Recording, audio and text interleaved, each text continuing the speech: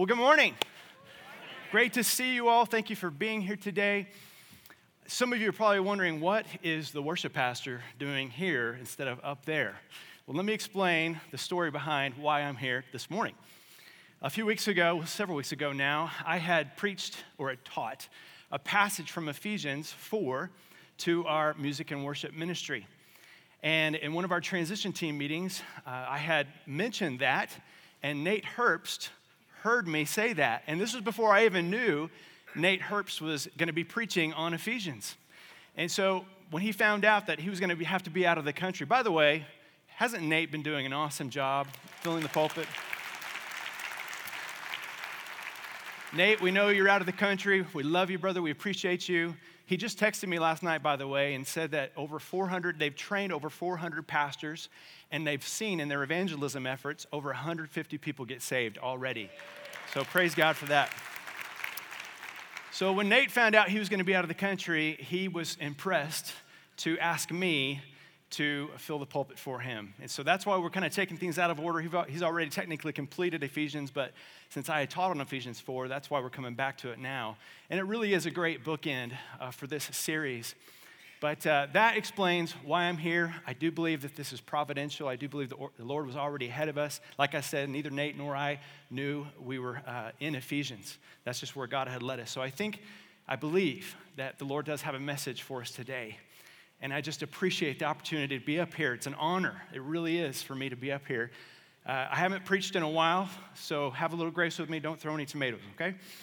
Now, has anybody ever given you a gift that was so extraordinary, that was so over the top amazing, that it left you just shocked and amazed? That happened to my family and I recently. A few months ago now, we had driven up into the parking lot out here and started to get out of our van, and there was a dear, gracious couple observing us from a distance, unbeknownst to us. And they said, "We saw you guys spilling out of your van." If you kind of think of a jack-in-the-box, pop, And so when they saw us, the Lord impressed them. That's what they told us, that we needed more space. And can you believe it? God impressed them to give us this van. Isn't that awesome? 12 passengers with cargo space. And that is my family right there. It's my wife, my lovely wife, Ruth. And then you can't really see them very well, but Joshua, Samuel, Andrew, Daniel, and little Gracie there in the front of the back there. So, man, can you imagine how this impacted us? We were just completely blown away. And I tell you, the van that we used to have it was a good van, a Honda Odyssey, but it was a 2006, and it was starting to break down. The doors were on the side were broken, and the upholstery was torn, and there was all kinds of science experiments under the seats, with little children. Had scratches on it, and this new van, no scratches, no tears in the upholstery, clean, nice floor, and the best part, it smells great. So you can imagine the Hopkins family have some new ground rules for this new van. Number 1, no eating or drinking in the car, ever. Number 2, no leaving messes in the van. And rule number 3, repeat rules number 1 and 2. So the reason being, because we want to be good stewards of this amazing gift that was given to us. We want to take care of it. We want to enjoy this van for years to come. And that's kind of what this message is about today. It's about being good stewards of the amazing gift and gifts that the Lord has given us, even himself. And so that's what Ephesians talks about in chapters 1 through 3, is all these incredible blessings and gifts that he's given us. And just by way of a review real quick, just some of the things that he's given us. He's blessed us in Christ with every spiritual blessing in the heavenly places. He's made us holy and blameless before him. He's adopted us as sons and daughters. He's redeemed us. He's forgiven us. He's lavished upon us all wisdom and insight. He's given us an inheritance. He has sealed us with the Holy Spirit for the day of redemption. And on. We've been forgiven. We've been born again. We've been loved. God has given us these amazing gifts. And now Paul in Ephesians 4 is about to say to us, hey, you guys have just hit the spiritual heavenly lottery. You have been made rich in Christ. Now, what are you going to do with it? What are you going to do with Jesus? How are you going to live your life in a way that you're a good steward of what has been entrusted to you? So let's begin. In Ephesians 4, he starts right there. He says, I, therefore, a prisoner for the Lord, urge you to walk in a manner worthy of the calling to which you have been called. And that's what the theme is today, is walking in a manner worthy of that which we've been given and that which we've been called. So then, how then shall we live? So Paul gives us two primary ways in this chapter that we can walk in a way worthy of our calling. And this is the main theme right here. Number one, by seeking to preserve unity within the body. And number two, by putting on the new self. So let me say that again. The main theme of this message today is walk in a manner worthy of our calling by one, preserving unity within the body, and two, by putting on the new self. Well, you might say, well, I thought that a walk here had to do with our relationship with God. Well, it does. But that's chapters 1 through 3. That's the vertical relationship. Now Paul shifts in Ephesians 4 to the horizontal. So now our walk has to do with our relationship with each other, especially in the church. And God says here, I want you to be unified. What is the definition of unity? Just a brief one here. It's the quality of being united in one. Has with it the idea that there are no divisions, there's no separations, there's no oppositions against each other. And it carries with it the idea that we are bound by one common purpose. You know, I tell our music and worship team all the time, we are not just a family. We are a family with a calling. We are bound together by a common purpose, and that is to glorify the Lord. So why is unity so important to God? Well, number one, it's a picture of what Christ came to do for us, isn't it? When he unified us back into a right relationship with the Lord and with each other. Ephesians 2:14 says, for he himself is our peace, who has made us both one and has broken down in his flesh the dividing wall of hostility, and that he might reconcile us both to God in one body through the cross, thereby killing the hostility. So that's the number one reason why unity is so important. The other reason is that unity is what sets us apart from this broken and divided world. We live in a more broken and divided world than ever. And Jesus says in John 17:23, I in them and you in me, that they may become perfectly one, so that the world may know that you sent me and loved them even as you loved me. And you think about the church at Ephesus, this church, it was a very mixed group of people coming together from all kinds of different cultural and ethnic backgrounds. And this beautiful picture of all these people coming together from different backgrounds, especially Jews and Gentiles for the first time, coming together and becoming one in Christ.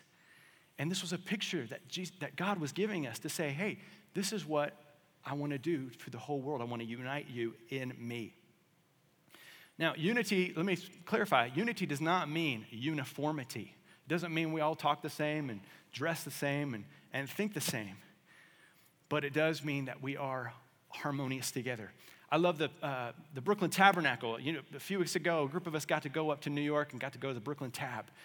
And I just love the Brooklyn Tabernacle because I think it's a picture of what heaven is going to be.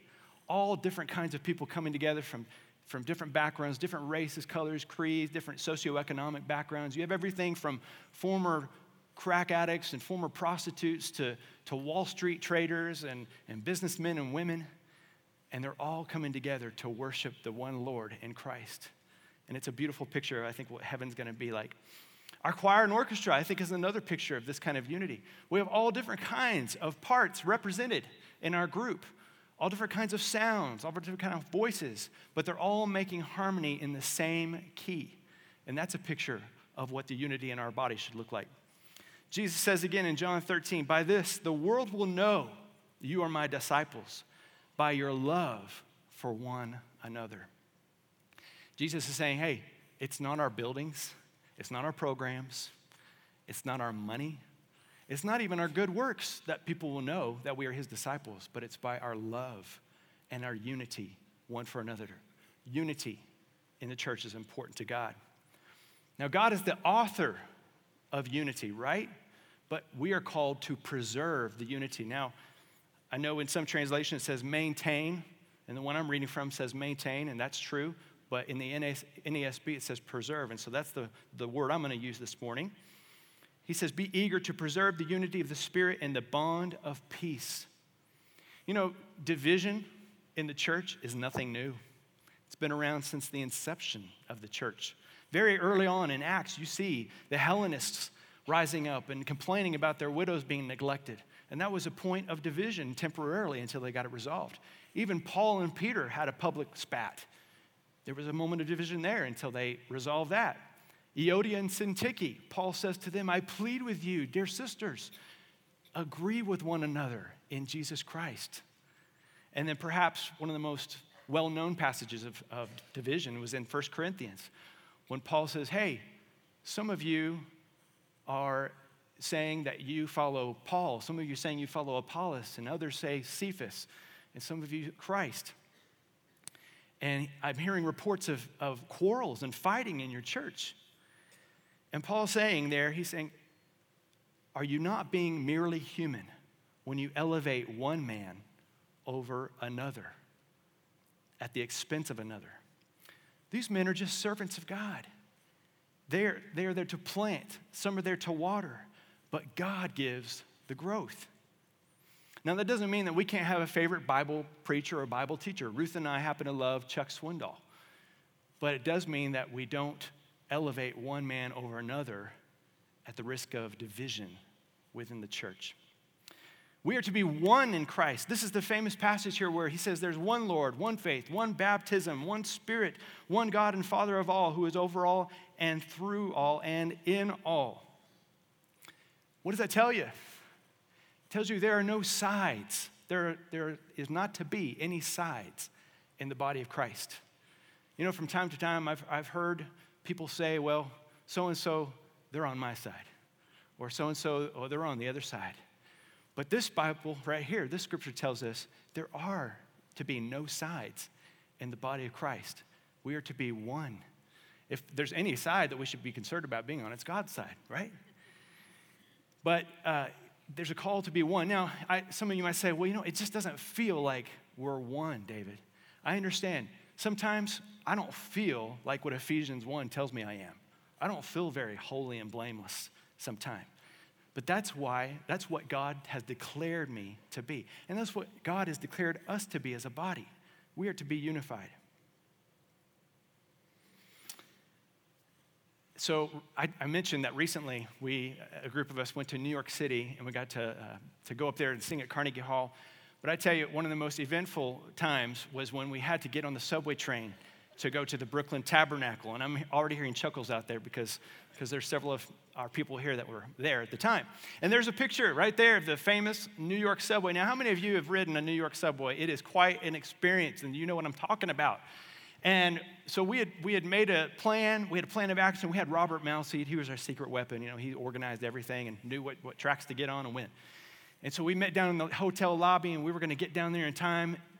We're going to get to Brooklyn in time to when the doors open and get the best seats in the house and everything.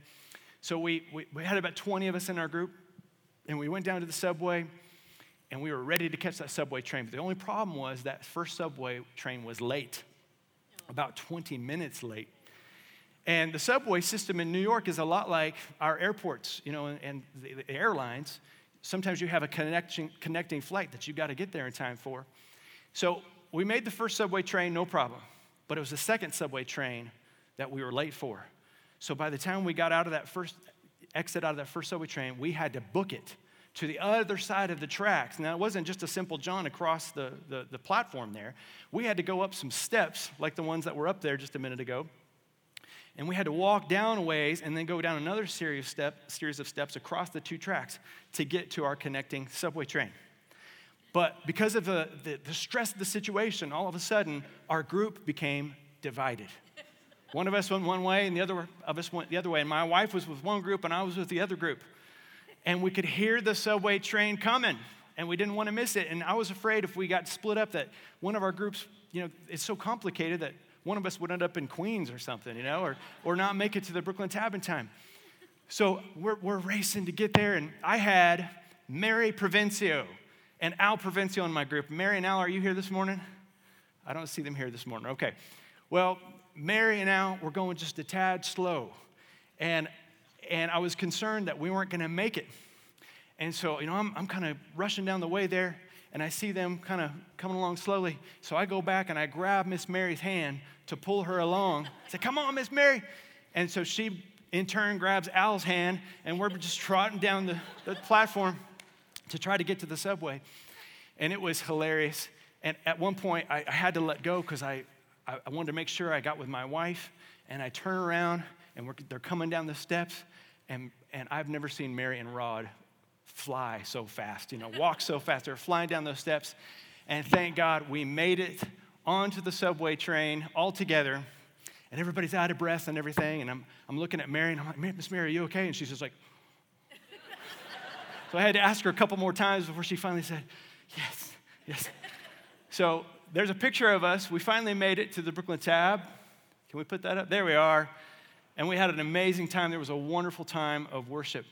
But that is a picture, if you will, of what it means to be eager to maintain unity, to be eager to preserve the unity. Sometimes we get split up, and we have to make efforts. Some of us have to slow down. Some of us have to speed up. Sometimes we have to go back and we have to grab somebody's hand, and that person has to grab somebody's hand to get us all back together again. We have to be intentional and passionate about preserving the unity within the body of Christ. So, how? Now we get into the how. How are we to preserve unity within the body? Well, the passage here tells us two ways. One, by the use of spiritual gifts. And two, through the leadership roles within the church. So right there in Ephesians 4, he begins, "But grace was given to each one of us according to the measure of Christ's gift." Now let's just stop right there for a second. What this passage is saying is that God has given each and every one of us a gift. Not just all the gifts from Ephesians 1, but he's given us a supernatural spiritual gift. And Paul goes on in the next little passage there to talk about how Christ is like a warrior returning from victory and bringing all the spoils back from that victory to share with his people. And the spoils of his victory are the supernatural spiritual gifts of the Holy Spirit that he wants to distribute and disperse among his entire body. Each one of you, if you've been born again, filled with the Holy Spirit, then you have a supernatural spiritual gift for the building up of the body of Christ. There's no such thing as disposable Christians in the body of Christ. Each one of you has a crucial role. He then goes on to say, "And he gave the apostles, the prophets, the evangelists, the shepherds, and teachers." Now, I'm not going to go into descriptions of these. I don't have time to do that this morning, but these are some of the leadership roles within the church. And he says, "For what purpose?" To equip the saints. That is our job. That's the pastor's job, the elder's job, the teacher's job. Our job is to equip you for what purpose? You have a role too, the body of Christ, and that is to serve, to minister. Now, we all serve, we all minister, but it is to equip the saints for the work of ministry, for the building up of the body of Christ. We are all involved in one big construction project here, and the leadership is like the construction managers, but you have a role too. What is the goal of this? He goes on to say, "Until we all attain to the what? Unity of the faith and of the knowledge of the Son of God, to mature manhood, to the measure of the stature of the fullness of Christ." So we see here that unity and health and stability and maturity, these are all the goals of why we all need to be all hands on deck. And then Paul finally goes on to give a picture of the human body as a metaphor of the body of Christ. Now you think about a human body, if Christ is the head of the body, then he's the brains behind the operation, right? But the brain will be frustrated in the sense that its plans will not be able to be realized, its intentions will not be able to be realized if the body is fragmented and divided. If the hand is over here and the foot's over here and the eye's up there, they all have to come together And not only that, they all have to be engaged in serving. Then Christ can work in and through us to preserve the unity and to build us up for maturity. Okay, so that's the first half of the chapter. Now we go on to the second half.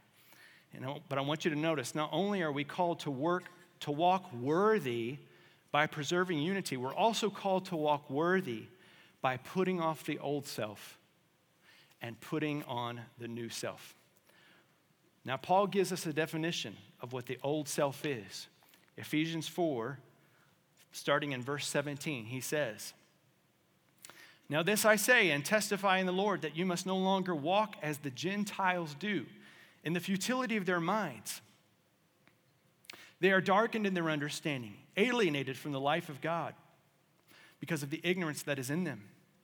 Due to their hardness of heart, they have become callous and have given themselves up to sensuality, greedy to practice every kind of impurity." So that's a description of the old self. Now, the old self is nothing more than the old nature. It's who we were before we came to Christ. The old nature is me-centered. It is selfish. It seeks to put my interests above the interests of others. And it's in direct contradiction to our new nature. And we'll get to that in just a second. But Paul says if we're to walk worthy of our calling, then we need to put that old nature off. And the Greek word he uses here for put off is apotithemai. And it's a picture of taking off one's clothes and laying them aside. It has this idea of stopping a certain state or a condition and laying it aside. But we don't just stop there. We're to put on the new self, created after the likeness of God in true righteousness and holiness. Verse 24. When we come to Christ, it's like we get a new wardrobe. We get some new duds. We get a new style. Have you ever gone to a clothing store and you purchase a new clothing item and you put it on right away? I do that all the time. I like to put it on in the store and walk out in the store. And how does that leave you feeling? It leaves you feeling just new and fresh and crisp, right? It's a good feeling. And that's what it means to take on the new nature of Christ when we ever become born again. If anyone is in Christ, he or she is a new creation. 2 Corinthians 5:17. So we're given a new nature that instead of being focused on ourselves and as selfish and me-centered, now we have the nature of Christ. It's focused on others and the welfare of others. Praise the Lord. And I think it's also important here to note that Paul's, I think, was very intentional about using this metaphor of taking off our clothes. And how often, think about it, how often do you change your clothes, or should you change your clothes? Every day. Now, my boys don't always do that, but we should.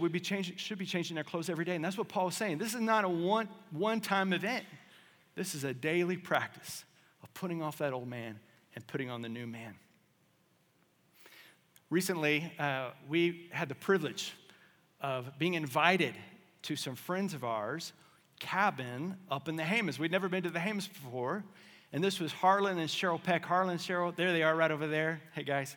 And they were our gracious hosts. We had such a great time. We spent a night and a day with them, and Cheryl cooked for us. And Harlan had an ATV. Y'all know what ATV is? An all-terrain vehicle. There it is right there. Kind of spread out for some reason. But anyway, man, that thing was awesome. Had 5 seats in it. So he wanted to take me and the boys back roading. And so we got in there, and Andrew, and we didn't have enough room for Andrew, so he had to stay behind. But the rest of us went off back into the woods and off-road, and there was all kinds of bumpiness and everything. The boys just loved it. But you all know in New Mexico, we have this red stuff called dirt, right? And so unbeknownst to us, as we were going through having a great time, we were being covered in a layer of thick red dirt. So much so that by the time we got back to the cabin, this is what we look like. I know you may not be able to see it. Yeah, it's kind of dark. But the boys, they look like squirrels because they had helmets on, and there's just dirt everywhere. And I got back, and I got out of that thing, and I saw it on me, and I went like this, and just a big puff of dirt came off. And boys just love to get dirty, right? And you can tell Harlan there, he probably had the best time out of us all. But anyway, a little side note here. I told you Andrew didn't get to go. So when we got back, he said, "What took you guys so long?" And he said, why were you guys gone so long? And our little Daniel, who's 4 years old, he says, "Because we're men." I don't know where he got that from, but he's got this little explorer's heart in him. So, but what do you think I did? Almost immediately, I went up to the cabin and I took a shower and just cleaned myself up. Now, I would have been a little crazy if I'd gotten out of that shower and all clean and fresh, and if I would have taken the dirty clothes covered in dirt that I had taken off, that I had laid aside, and put those back on.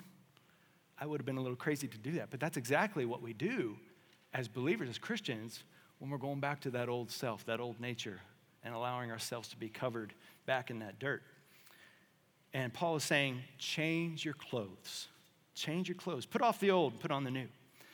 You might say, "David, I've tried that. Man, I've tried that, and it doesn't work. I can't do it." Well, you're right. You can't do it. I can't do it. None of us can do it. And Paul gives us some clarity on that and some encouragement. In the chapter immediately preceding chapter 4, he says in verse 20 of chapter 3, he says, "Now to him who is able to do far more abundantly than all that we ask or think, according to the power at work within us." It is his power, it is his strength that sustains us and enables us to put off the old and put on the new. But we do have a part to play in the process. Walter Elwell, a commentator, points out that there's a 3-step process or progression right here in the scripture that can take place in order for us to put off the old and put on the new. Let's look at verses 22 through 24. Verse 22, "To put off your old self, which belongs to your former manner of life and is corrupt through deceitful desires." What does that sound like? Step number 1, repentance. We need to repent. We need to have a change of mind, be willing to have a change of thinking as it relates to our sin and the Lord. And when we repent, it opens the door for the Holy Spirit to do step number 2, which is in verse 23, "And to be renewed in the spirit of your minds." Now, this is so crucial right here, church. To be renewed is a present passive form of the verb, and this is really good news. The present passive form means that this is something that is in process. It has not been completed yet. What does that sound like? This is sanctification, the process of sanctification. But it's also passive, which means the subject in this sentence is being acted upon by an outside external force. And the scripture is saying that we are the subject, and the outside force acting upon us is the Lord, the Holy Spirit. He is the one that renews our minds. We can't do it ourselves, but we do have to position ourselves to allow that to happen. And that enables us to see as God sees and enables us to make the godly decisions. And then the last step in this passage right here is to put on the new self. Put on the new self created after the likeness of God in true righteousness and holiness. And that is nothing more than putting it into action. This is where the rubber meets the road. This is appropriating what the Lord has revealed to you and renewed your mind to do and to be. And again, you might say, "Well, David, that sounds amazing. That sounds wonderful," but it's not very practical. I've tried to change, and I can't change. Well, remember, this is not about changing yourself. This is not a self-help, self-improvement, 90 days to a better you program. It isn't about that. This is a relationship with the Lord whereby he changes you. Last week, Gracie, our little girl, Gracie, she's 2 years old. She got to go to the dentist for the first time. Now, I don't know if she would say it that way. She wouldn't say, "I got to go, I had to go to the dentist for the first time." And her older brother, Joshua, and mommy, of course, was there with her. And all they were going to do was check out her teeth, and clean them, and the dentist was just going to look at them. Our little Gracie, she's precious. We love her to death. And she's very secure in mommy and daddy's love, but she's a little bit of a fraidy cat. And it didn't help that when when they were there at the dentist, Gracie saw her older brother Joshua get a tooth pulled. That was not a good setup. So by the time she got into the chair, here comes the hygienists with all their tools and everything, and she just starts freaking out, going berserk, and she just shut that mouth up like a clamp and just flailing arms, and they had to kind of subdue her, and it just got to the point where they wouldn't even let her clean her teeth. And then the dentist came, and all he could do was just kind of eyeball it, and I think they ended up brushing it or something. They were able to brush her teeth a little bit. But she was fighting that doctor. And that's what we do, isn't it, with the Holy Spirit? The Holy Spirit, he's wanting to do a work in us. And it's like a doctor with a patient on the operating table. And sometimes they have to cut to bring healing. Sometimes they have to pull and extract something out of our heart to bring some healing. But what do? We fight. We fight against the Lord. And sometimes we climb off that operating table, and we're impeding this process right here of sanctification. So if we're to walk worthy of our calling, we need to allow the Holy Spirit to do a work in our hearts and minds. We need to be able to receive that. So now, church, we get into some heavy application of what we've just talked about. We've talked about what it means to walk worthy by preserving unity. And now we've been called to put off the old and put on the new. And now Paul is about to give us a lot of application for how to do that. And that's one of the things I love about the Apostle Paul. He doesn't just talk about theology and doctrine. He always, in every one of his letters, gives lots of application about how to apply this in our daily lives. So that's what we're going to look at now. And this is called the behaviors of the new man. And I have to give credit to Pastor Stephen J. Cole for his wording of these applications, these titles. And what I'm going to call them is the put-offs and the put-ons. Okay? So let's dive right into that. The first application of putting off the old and putting on the new is that we need to put off falsehood and put on truth.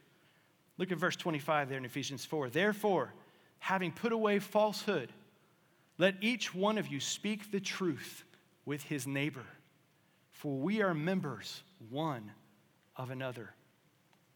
We are to speak truth to one another in the body of Christ. There's no place for pretentiousness. There's no place for deception or lies in the body of Christ, because Christ is the embodiment of truth. You know, we're really good at putting on masks sometimes, aren't we, in the world, and even here at church, a place where we shouldn't have to do that. We're good at putting on fronts, and we're great actors. But why? May I suggest to you that it's probably because of fear. We're afraid of being real, of being transparent. We're afraid of what people will think of us. We're afraid of rejection.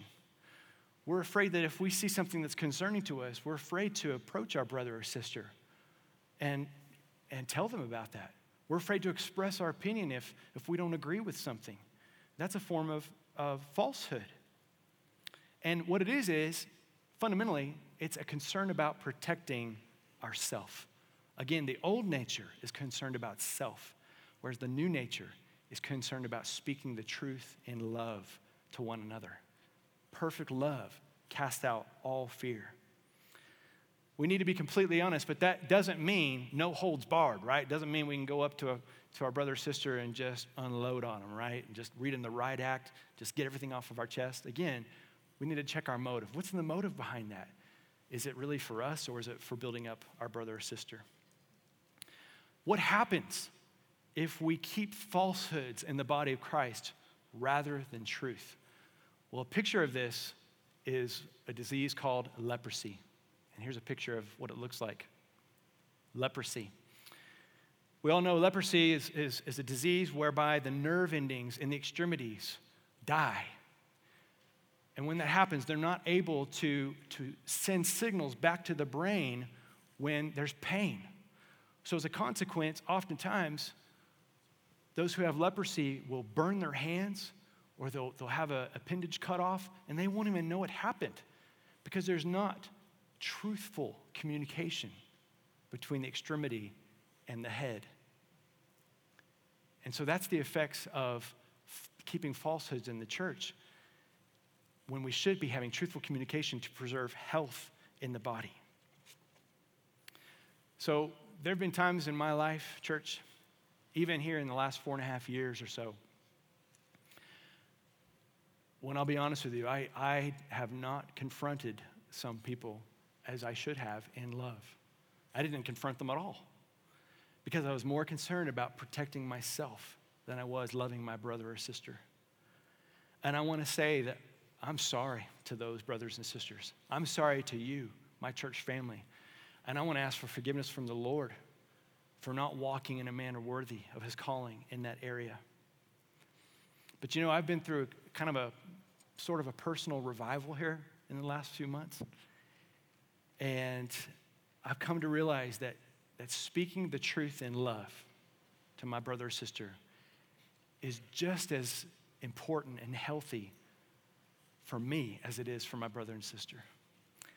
And I'm endeavoring to do that moving forward from here on out for the sake of my soul, for the sake of my brother and sister's soul, and for the sake of the unity and health of this body. And I hope that you will join me in that endeavor.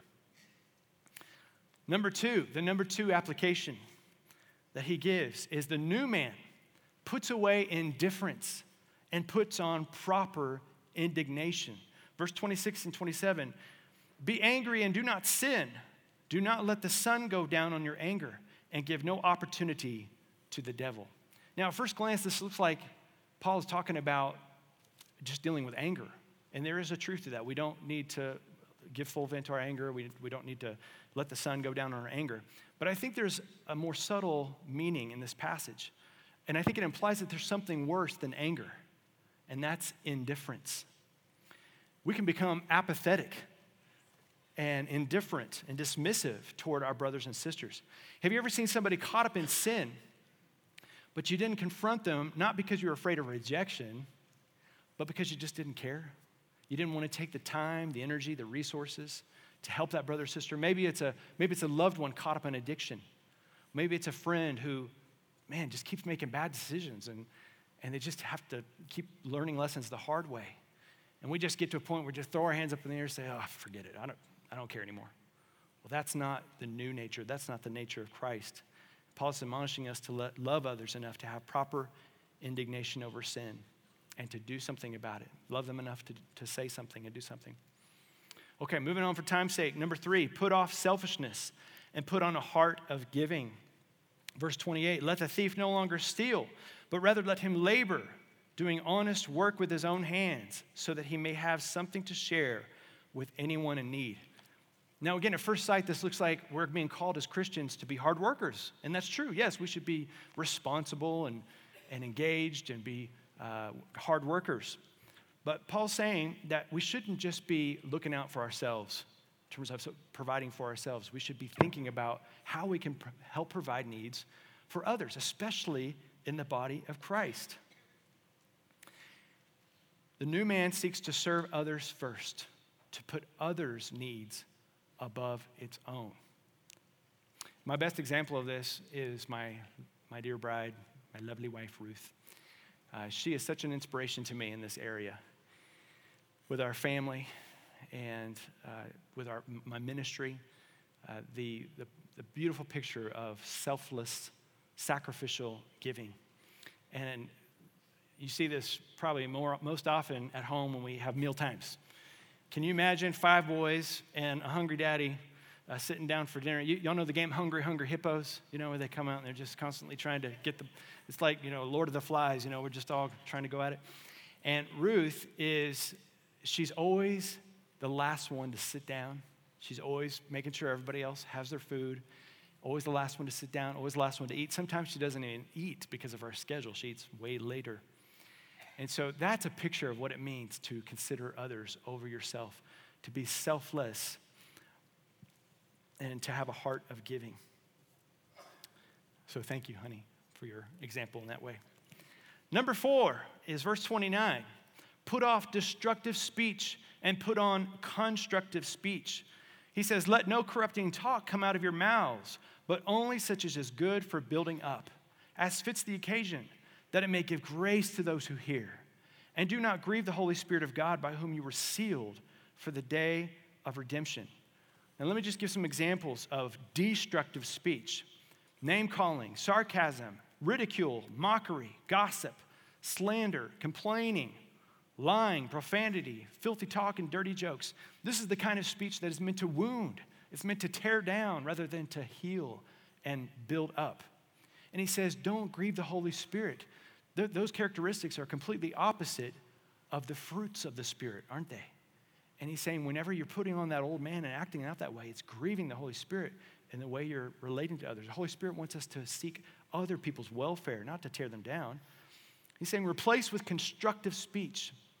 And this isn't gratuitous, embellishing kind of flattery. This is speaking truth and love to the point of building that person up. I stumbled across an acronym that I think will help us in this, and you teachers out there are probably familiar with this. This is the Think Before You Speak acronym. Let's put it up. There you go. Think before you speak. And each of the letters has a word in there that will help remind you of what constructive speech looks like. T is for true. H is for helpful. Is it helpful? I, is it inspiring? N, is it necessary? And K, is it kind? Now, let me also give just a quick side point here. There is a place for constructive criticism in the body of Christ. We need that. That's part of speaking the truth in love. But when you're doing that, a good rule of thumb is if you're criticizing somebody in a constructive way, if there's a burden that you have in your heart about it, then you're probably on the right track. But if you get a sense of enjoyment out of doing it, then you probably should hold your tongue, okay? Words have the power to either hurt or heal. In my office, both in my office and at home, I have stacks of cards and letters, words of affirmation that I will go back to time and time again when I'm low. And I'll pull those out and read those, and they are so edifying and such a blessing to me. Church, you need to know when you write those cards, they have a huge impact on people. And I keep every single one of them. I want you to know that. I want to challenge you to take some time this week. Think of somebody that you can build them up with your words. And the last point. Let all bitterness and wrath and anger and clamor and slander be put away from you, along with all malice. Be kind to one another, tenderhearted, forgiving one another as God and Christ forgave you. We need to put off unrighteous anger and put on kindness and forgiveness. Now, again, I don't really want to do this, but I think it's important that we walk through what some of those first characteristics are. Bitterness. What is bitterness? Bitterness comes from unresolved anger or hurt feelings. It's something that keeps festering, and it takes a root of bitterness in your heart. And a good measure of that is if you're holding a grudge against somebody, that means that you might have a root of bitterness.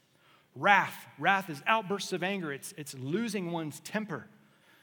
Anger itself is more of a long-term kind of disposition. It's when that wrath kind of settles down into your bones, and you just have an overall attitude of anger. Clamor is loud, fighting words. It's screaming, and it's shouting, and it's yelling, and it's even crying. That can be used to manipulate or intimidate others. Slander, abusive words, falsely spoken, that damage a person's reputation.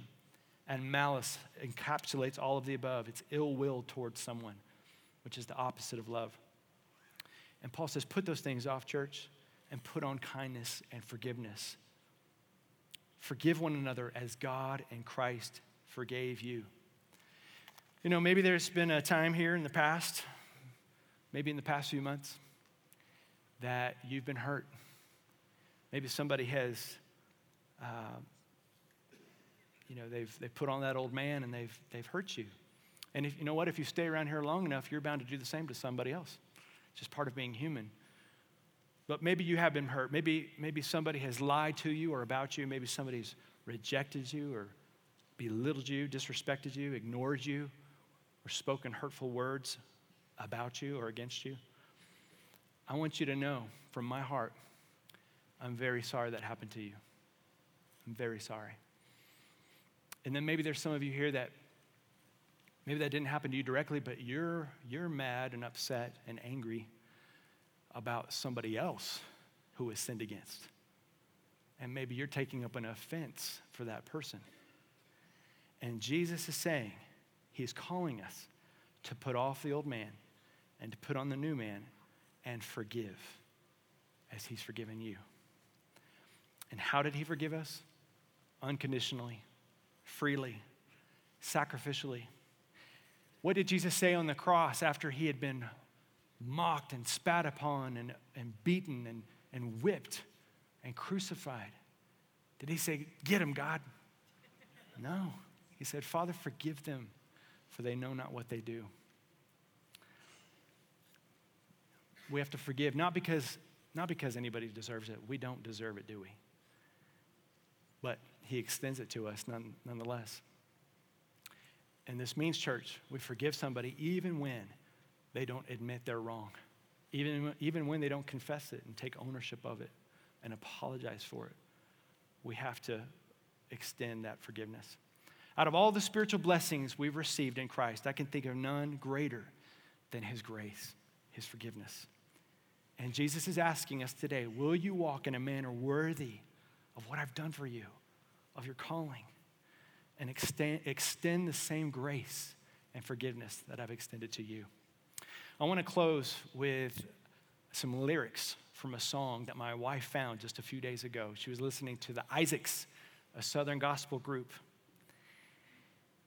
And it's a song called "Why Can't We?" And it says, there have been times I've been so hurt by someone else, I didn't want to give a second chance. I let all the bitterness take control and took grace into my own hands. But even Jesus said, whoever's done no wrong, let him throw the first stone. And the chorus goes on to say, if he can love someone in spite of what they've done, no matter where they've been, if he can let it go and set the debtor free, if he can keep forgiving you and me, why can't we? Why can't we? Would you bow your heads in prayer with me? I know that the time has left us here, but I want to ask you some questions for you to ponder in your heart. And I think this is important, church family, so I want to ask for your patience as we go through this. And I'm going to ask Maria to come. Thank you, Maria. I'm going to ask you some questions, and I just want you to ponder these in your heart between you and the Lord. And if you need to come to the front here and speak with a pastor or an elder or a counselor, if you need to just come up and pray, or if you just need to stay right where you're at and work through this between you and the Lord, then I want you to have freedom to do so. But let me ask you some questions. Is there someone who has hurt you that you haven't been truthful with about your feelings because you are afraid of what they may think? Will you put on the new nature and speak the truth in love to that someone? Maybe there's someone you've observed who's caught up in sin and maybe addiction or whatever, and instead of confronting them in love, you've grown calloused, apathetic, indifferent. Will you put on the new self and risk that rejection for the sake of building up your brother or sister? Is there someone to whom you've been selfish, seeking to take something from them for your own benefit? Will you put on the new self and seek to give instead of take? And is there someone to whom you have used hurtful, destructive speech, either to them directly or behind their back? Will you put on the new man, created after the likeness of God in true righteousness and holiness, and make a choice to say only what is good for building that person up as fits the occasion? Finally, is there someone you have anger towards? Maybe a root of bitterness has taken hold in your heart. Will you put on the new nature and make the choice to forgive this person as God in Christ has forgiven you? Oh, dear Heavenly Father, I thank you so much for this time today with my church family. I pray that you've spoken to us through your word. Lord, what a challenge it is to walk worthy of your calling. Certainly not something that we can do in and of our own strength. But to him who is able, we look to him. Ask that you give us the grace and the strength to walk in this way by preserving unity within this body, by being eager to maintain unity, and by making a choice to put off the old man, to put on the new man, to change our clothes, and to walk in the new nature. Lord, I want to thank you so much for all that you've given us in Christ, all the spiritual blessings that we have in him. And I do pray that we would be good stewards and value what you've given to us by the way we walk. May we be dependent upon you and give you all the glory. And it's in your son's name I pray. Amen. Amen. Thank you, church. Thank you. God bless.